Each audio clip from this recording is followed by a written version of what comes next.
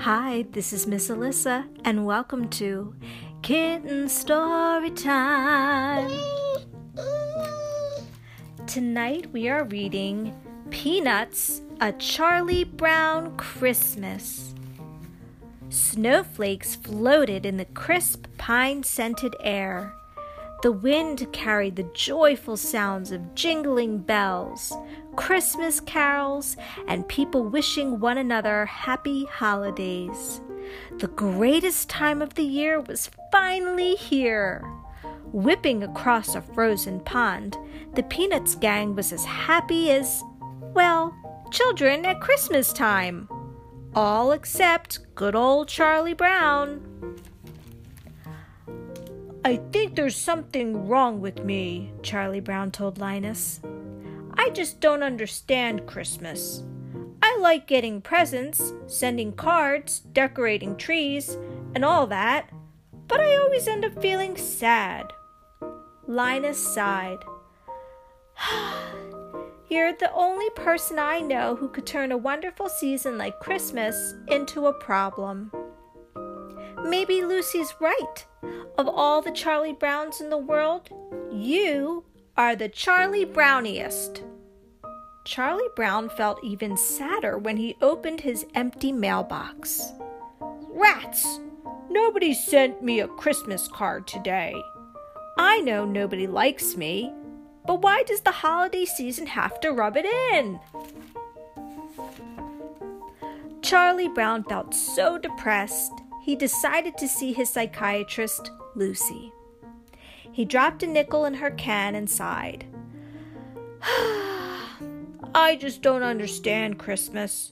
Instead of feeling happy, I feel sort of let down."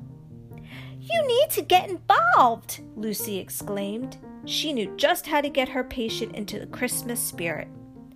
"How would you like to direct our Christmas play? I'll meet you at the theater."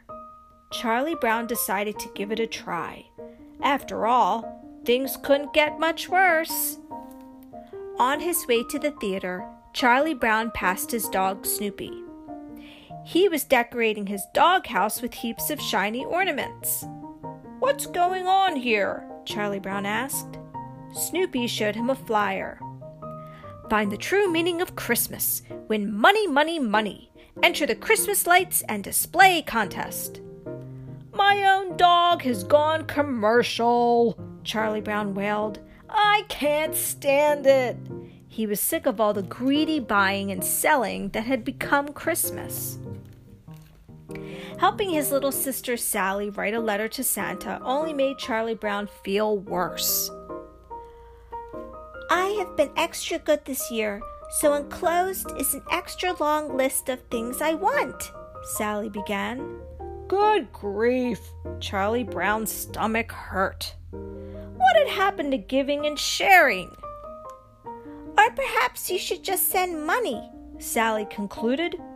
"I would prefer 10s and 20s. But Charlie Brown did not have time to lecture Sally about the meaning of Christmas. He had a show to direct. He hurried to the theater.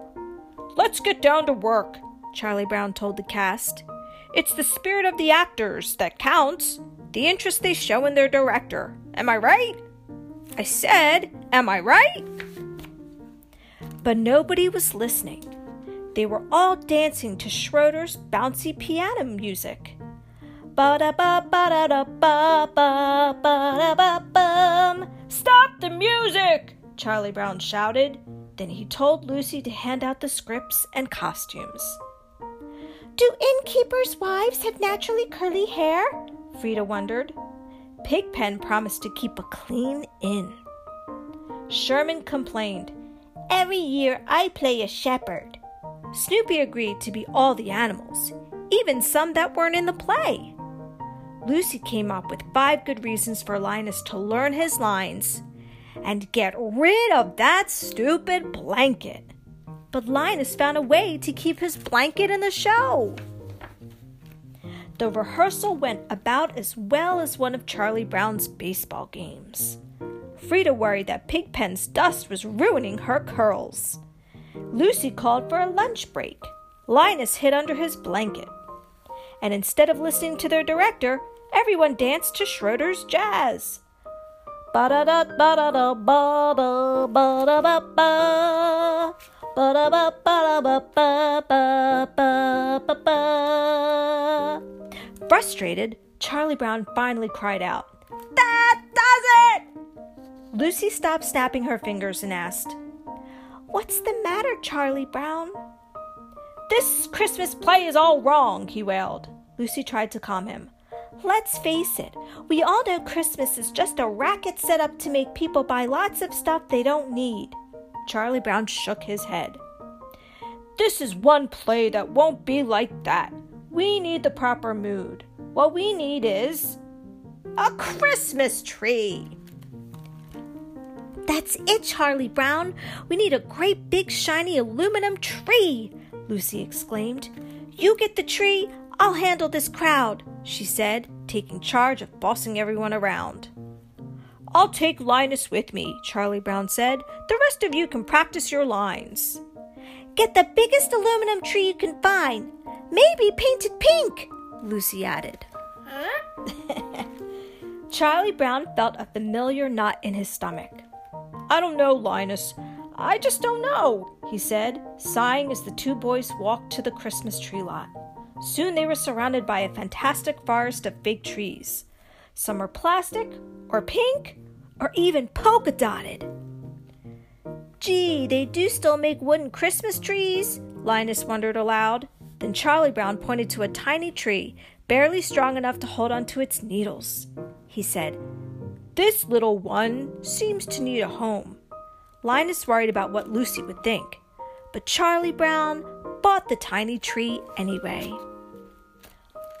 "What kind of tree is that?" they shrieked when the boys got back to the theater with the scrawny tree. "You were supposed to get a good tree." "Oh, you're hopeless, Charlie Brown, completely hopeless," Violet scolded. Everyone laughed at the skinny tree, even Snoopy. Charlie Brown's heart sank. "I guess you were right, Linus. I shouldn't have picked this little tree. I guess I really don't know what Christmas is about," he wailed. Isn't there anyone who knows what Christmas is all about?" "Sure, Charlie Brown, I can tell you what Christmas is all about." Linus stepped into the spotlight and said, "And there were shepherds, abiding in the field, keeping watch over their flock by night. And the angel of the Lord came upon them, and said, Fear not, for behold, I bring you tidings of great joy. For unto you is born this day a Savior, which is Christ the Lord. And there is this with an angel a multitude of heavenly hosts praising God and saying, Glory to God, peace on earth, goodwill to men." This is what Christmas is all about, Charlie Brown. Suddenly, Charlie Brown didn't care what anyone thought of him or his tree. He finally felt happy, the way he was supposed to feel at Christmas. Charlie Brown stepped out into the cold, silent night and looked up at the twinkling stars. "Linus is right. I won't let all this greed spoil my Christmas. I'll decorate this little tree and show everyone it really will work in our play." Charlie Brown took a bright red ball off Snoopy's prize-winning doghouse. He hung the ball on the tiny tree. The tree slowly bent over until its top touched the ground. That was all it took to spoil Charlie Brown's mood. "Ah! I've killed it! Everything I touch gets ruined!" Charlie Brown walked away with his shoulders as bent as the little tree's trunk. After Charlie Brown had left, the others found the tree. "It's not a bad little tree, really," Linus said. He wrapped his blanket around its base. "It just needs a little love." The rest of the gang helped. In a flash, Snoopy's doghouse decorations had transformed the tree. The children gathered around the pretty little tree and hummed, Oh, little town of Bethlehem. They could almost see the shepherds guarding their flocks by night. When Charlie Brown returned to the group, he could hardly believe his eyes. "What's going on here?" he shouted. How had the tree become so beautiful? Charlie Brown's heart filled with joy when he realized what everyone had done for his tree. It was a Christmas miracle. Linus, Lucy, and the rest of the gang smiled and shouted, "Merry Christmas, Charlie Brown!" And for Charlie Brown, it truly was the merriest Christmas ever. The end. The end.